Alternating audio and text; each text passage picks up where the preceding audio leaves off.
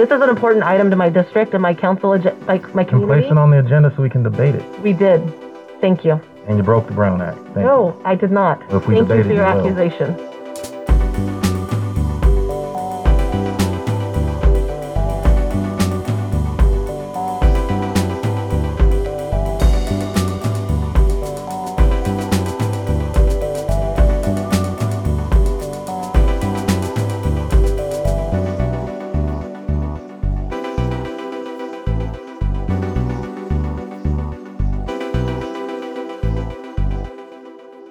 Hello and welcome to the show, folks. You're listening to City Council Meeting Notes on KLBP, Long Beach Public Radio.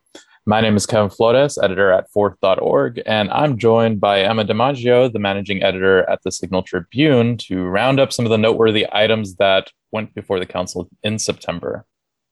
Howdy. So we just heard Councilmember Rex Richardson admonishing Councilmember Stacey Mungo about a potential Brown Act violation last month. We'll get to that later in the show.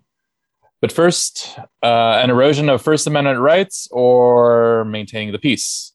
The council this month voted to draft an ordinance that would ban protesters from coming within 300 feet of a targeted residence. The controversial decision comes after some recent demonstrations related to tenant rights and police brutality paid visits to the homes of elected officials. Specifically, there was an instance last September where protesters advocating for police budget cuts left homemade coffins at Councilwoman Susie Price's home in Belmont Heights. The move by the Long Beach Council to restrict this kind of speech comes on the heels of a similar law being finalized in Los Angeles. To the fear of social justice and civil liberty advocates, the provision would allow an aggrieved party, meaning either the targeted resident or a neighbor, to sue violators for up to $1,000. Additionally, the law would make the act of simply planning a protest aimed at a home illegal. The National Lawyers Guild of Los Angeles spoke out against this ordinance, writing in a letter that it was a ploy to shield elected officials from, quote, the inconvenience of hearing Angelenos voice their dissatisfaction at the ongoing failures of our political leadership, end quote. Long Beach council members said that they understood facing protests was part of the job when they signed up to be on the ballot, but claimed the proposed law was more so to protect their neighbors' peace and quiet. 8th District Council member Al Austin said, quote, overreaching and, quote, hyper-aggressive tactics by some demonstrators led to him authoring the proposal. Home is supposed to be a safe space. Home is a sanctuary for families. And when that safe space is threatened, the quality of life is diminished. We fully acknowledge the right to protest and free speech. Citizens have a cherished right to the freedom of speech. However, our constitutional rights are not unlimited. This item is being brought forth in the interest of safety of all parties. Price, who co-signed the item, alleged that in one instance, a man with a shotgun stood outside her home in a threatening manner during a protest, adding that demonstrations pose a potential danger to children in residential locations. Let's listen. It's not us. It's the people around us who didn't really sign up for that. And I think this ordinance, which was just passed by LA, was done because we're in a time now where things have been stretched to a limit that could potentially be dangerous. And I think we're just trying to protect the community. The only dissenting council member was Roberto Uranga, who represents the 7th District. He said that during his 22 years in public office, he's had his fair share of picketers showing up at his home, yet still believes in the individual's right to protest.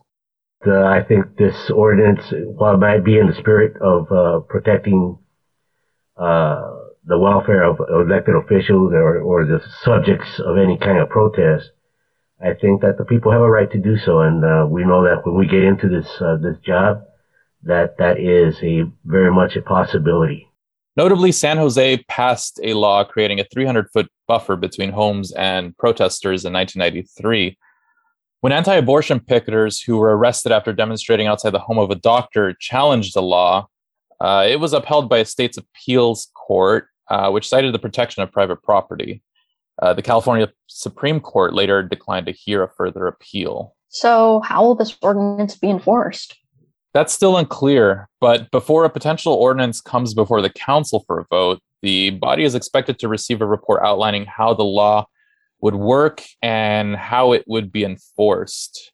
And one thing to point out here is that there are already laws against the destruction of property, trespassing, and brandishing weapons. So what this potential ban really does is to prohibit the act of protesting near homes itself. So, look, I think there's kind of a big obvious question that you are asking about this, one that might seem rhetorical, but is still worth asking, which is how bad have conditions become for residents of a given city that council members are resorting to these types of laws.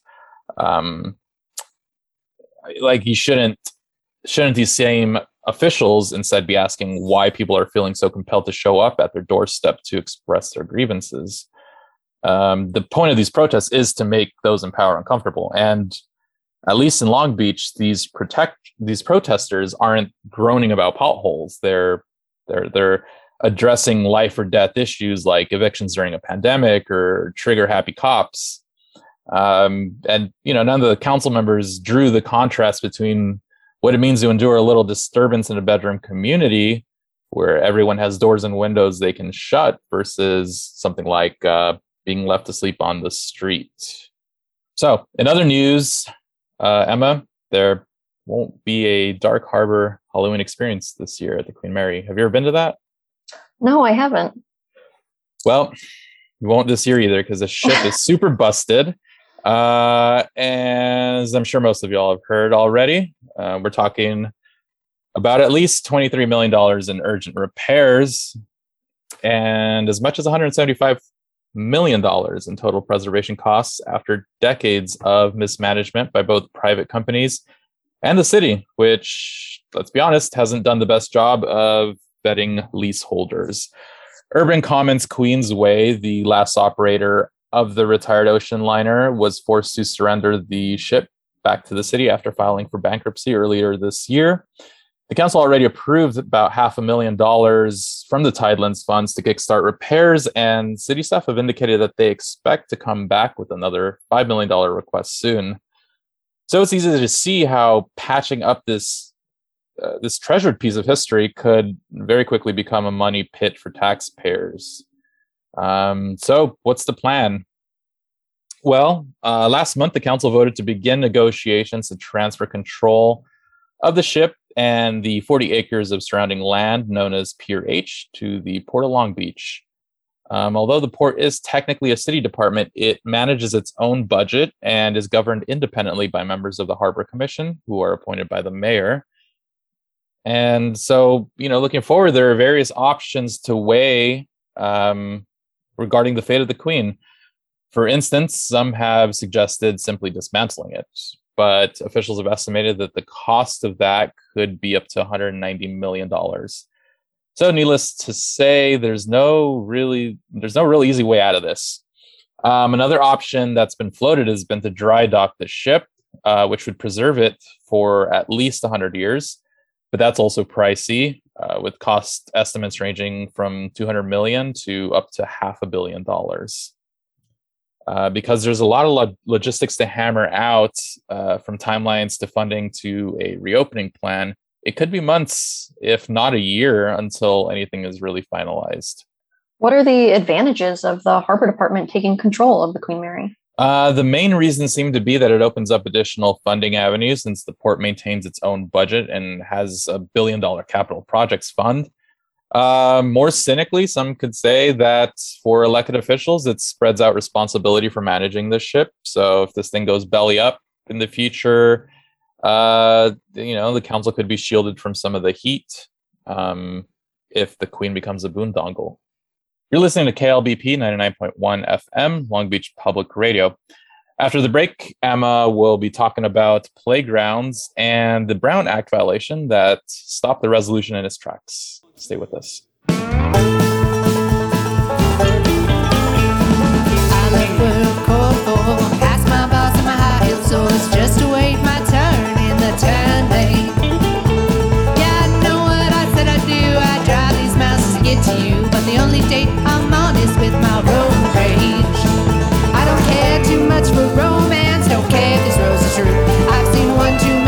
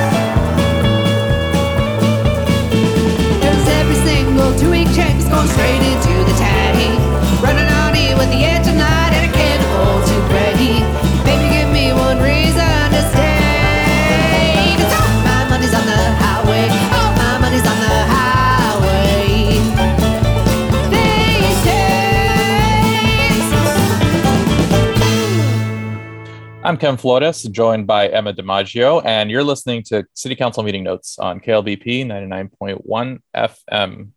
So Emma, like any other responsible adult, I've definitely ended a few nights on the town swing on a swing set, doused in moonlight long after last call.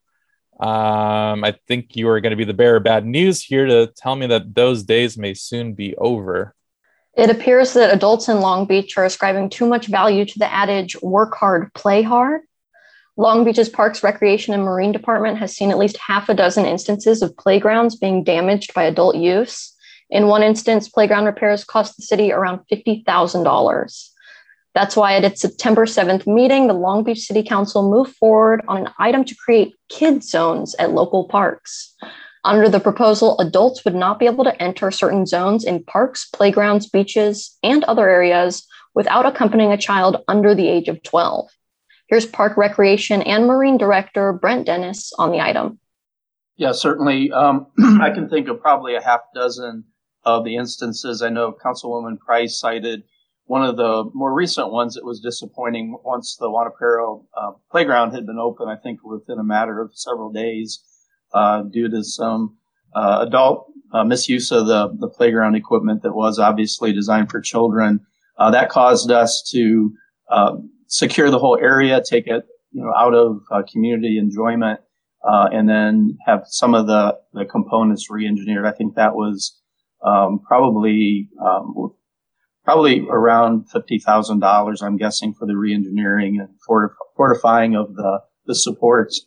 And then, as you know, in CD7, we've had some unfortunate, very significant losses of playgrounds. And again, from my perspective, I think, with the best of intentions, we do want our playgrounds to be safe and welcoming for our young families and our kids to have healthy, creative play areas. And I think, the kid zone in particular would be a very wise move. But I do know it's going to take a lot of coordinated effort across interdepartmental teams to make it effective. The move is meant to deter adults from using playground equipment that can't withstand their size and weight. Council members cited damage at their respective districts' playgrounds, including a broken slide and a damaged zip line. The city might also consider increasing signage at the parks to explain weight limits and the intended age ranges for certain park equipment. Here are Council members Cindy Allen and Susie Price giving their takes on kid zones.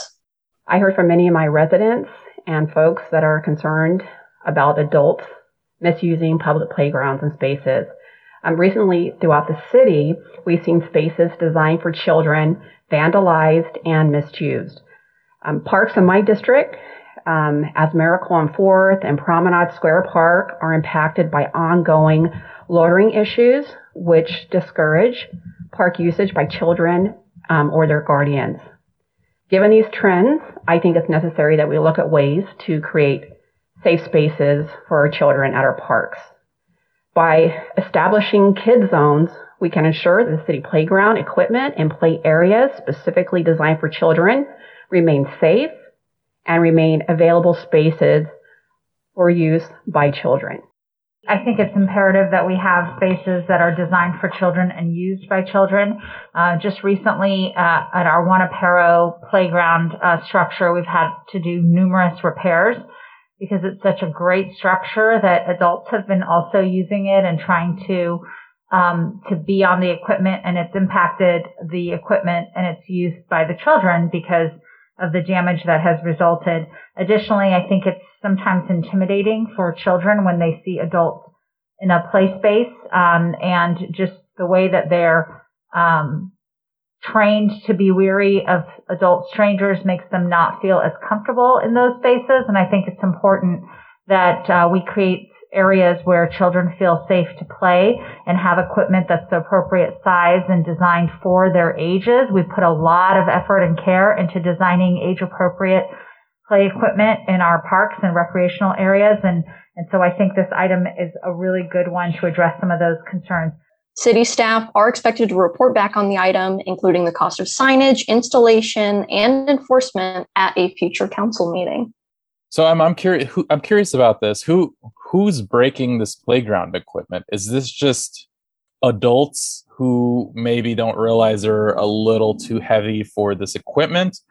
Or are we talking about, just plain old vandals coming around and, destroying equipment out of malice? I'm not certain, though something like a broken zip line definitely seems like the result of good old-fashioned fun. I mean, I wouldn't be opposed. Things like broken slides seem way more ambiguous because I'm not sure what kind of force it takes to break a slide. Either way, enforcement will definitely be a challenge if this ordinance comes to fruition. All right, what do you got next for us? The council delayed a discussion about state housing bills SB 9 and SB 10 in September after the city attorney notified the council that they participated in a potential Brown Act violation, which was deemed a procedural error. The Brown Act is meant to prevent local governments from avoiding public scrutiny by communicating with one another outside of their public sessions, in this case, council meetings. The law applies when a majority of members communicate with one another about a topic meant to be discussed in a public forum. The violation was triggered when Councilmember Al Austin's office communicated with too many other council offices about signing on to an SB 9 and SB 10 opposition item. The 4 offices he contacted, including himself, constituted a majority discussion by the council. City Attorney Charles Parkin advised the council not to discuss the item and table it for the next meeting. Here's Parkin on the violation. I have confirmed that these 4 emails were sent, and the alleged violation is that Council District 8 communicated with the majority of the council members outside of the public meeting concerning this upcoming item on the agenda. It is my opinion that there is sufficient evidence to show a direct communication with the majority of the council members concerning an item within the jurisdiction of the council outside of a public meeting, and in fact, the item that was attached to the emails requesting they sign is the item placed on the agenda this evening. I understand the position of Council District 8 that the communication was only seeking the members to sign on to the item. However, as I mentioned, the communication requested, the letter was shared with the majority of the council, and the item is taking a position on a state legislation. It would be reasonable to assume that those members of the council agreeing to sign on to this letter reviewed the council letter and would be or are in support of the position, and therefore it appears a collective occurrence of the majority of the council was being sought in advance of the public meeting. So based upon my limited information here, it is my opinion that a Brown Act violation would occur if this item is considered debated or voted on this evening. Further, my recommendation would be to withdraw or receive and file this item for a future meeting in order to cure this alleged violation. The discussion had already lagged after the city's state legislation committee failed to take action on an SB 9 and SB 10 item during a previous meeting.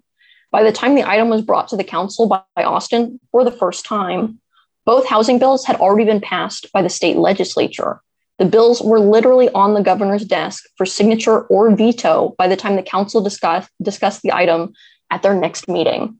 The debate that followed the 1-week delay was contentious and ended in a 4-5 vote against voicing opposition to the bills. Many of the council members who objected said that their opposition would be too little too late, given that the bill had already essentially been passed. SB 9 and SB 10 are contentious in their own right.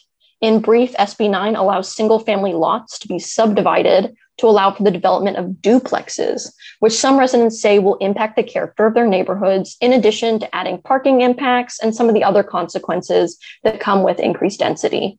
Those who support the bill say that it creates much-needed housing and may create opportunities for homeownership, given the fact that duplexes can be more affordable than single-family homes. It should be noted, though, that the bill does not include any affordability requirements. SB 10, on the other hand, allows jurisdictions to opt in to upzone urban areas close to transit, allowing for up to 10 units per parcel without oversight by the California Environmental Quality Act, often referred to as CEQA. Here's Councilmember Al Austin on the bills. However, SB 9 and SB 10 applies a one-size-fits-all approach to the entire state without the benefit of community input and extensive work that we put in at the local level to address our housing crisis. The legislation requires a by right approval of this new housing, circumventing the important local government review process that includes extensive public engagement without any requirements that the new housing developments be affordable housing. As we all know, it takes time for new housing to be built. We're seeing new housing opportunities, including affordable housing, in many parts of our city today. We're seeing more ADUs built throughout the city, but at the same time, we've worked to preserve the integrity and distinct character of our many great neighborhoods in our city. This legislation is opposed by a broad coalition of hundreds of local governments, the League of California Cities, social justice advocates, affordable housing groups, neighborhood councils, and many others. So tonight, I'm asking my colleagues to join me in urging Governor Gavin Newsom to veto these bills and instead let our city continue to work to meet our housing needs with our local community input and policies and zoning that take into account our own local needs, the Long Beach way. Councilmember Roberto Uranga, on the other hand, opposed the vote because it didn't follow the proper channels. He was referring to the fact that it didn't come from the committee level, and he also cited the delay on the item. Here's Uranga. Now, on these two items right now, I think that this letter to the governor is more symbolic than anything else. The governor's going to sign it. It's passed both the legislature and the House. I mean, the Assembly and the Senate. So it passes legislature. It's a done deal. Now, there's other ways. I understand from my participation in other organizations, committees, that there is a growing effort in the community to bring a vote to the people of California. There's petitions being circulated that will address both SB 9 and SB 10. That'll be, of course, later on down the line, and I'll wait for that to see what the result of that is. But right now, I think my vote for this would be a symbolic vote, and I don't do symbolic votes. It should be noted that council members regularly pass symbolic votes unanimously. The purpose of both bills is to spur on housing creation in a state that faces a long-standing housing crisis. Council members have long expressed their desire for local control over housing, which some say is undermined by SB 9 and SB 10. Here's Vice Mayor Rex Richardson on the bills. So the city's position, my own position, the city council has been very public about their position on local control. So that's not an issue here. I think there's also a reality that we should acknowledge that Janet brought up. And nice to meet you, Janet. That Janet brought up is that single family housing in general in a number of cities, and I know this from our regional hat, single family housing has been used as a means to block any growth from taking place. And the ultimate result of the abuse of single family housing is that housing and the burden of density gets pushed on cities like Long Beach because other cities have not done their part. And so in that, from that standpoint, the state has attempted to take action to fix the issue of you squeeze down in one area, you push everybody out of one community, it pops up in the other, and it exacerbates the homelessness crisis. And so from the state standpoint, I actually understand why 5 of 6 members of our local delegation voted to address this. And the state has taken action. You've got, in the last week or so, the legislature approved the bill with 28-6 vote in the Senate, 45-19 in the Assembly. Now, I wish this hadn't been the case. But the reality is that's the case. This is an issue statewide. We've, advocated for protections for us here in Long Beach. Many of those have been included. And that's the hard reality, is that although we wish that hadn't happened, the state has taken that action. And so, I think, personally, with overwhelming support in the legislature, I think the things that are, in the conversation I had with the governor's office, I think the reality is that this thing is going to get signed. This is the law. The state has taken action. This is about to happen. And in thinking about that, I think this vote is going to have very little impact on the actual trajectory of the bill. Governor Gavin Newsom signed the bills into law on September 16th, and the city remains neutral in its stance. So after this kerfuffle over the Brown Act, has the council put in place any measures to prevent this type of thing from happening again? Yes. So at that second meeting, when they saw the item again, the council actually passed a policy limiting the number of signers an item can have, which will inevitably lead to less contact between council members and less chance for a Brown Act violation in the future. All right, well, that does it for our show this month, folks. Thanks for tuning in. Remember, the council meets at 5 p.m. on the first 3 Tuesdays of the month. You can follow along with our live coverage of each meeting at LBC Meeting Notes on Twitter. And don't forget, when the council's off, we're on the air. That means you can catch our show on the last Friday and Sunday of the month at 11 a.m. on KLBP 99.1 FM. You can also listen to an archive of past episodes, as well as this show on demand on Spotify and Apple Podcasts. And as always, special thanks to our wonderful engineer, Gabe Ferrales, the whole KLBP crew, and my co-host, Emma DiMaggio. Theme music by my colleague, Esther Kang. My name is Ken Flores. Take care.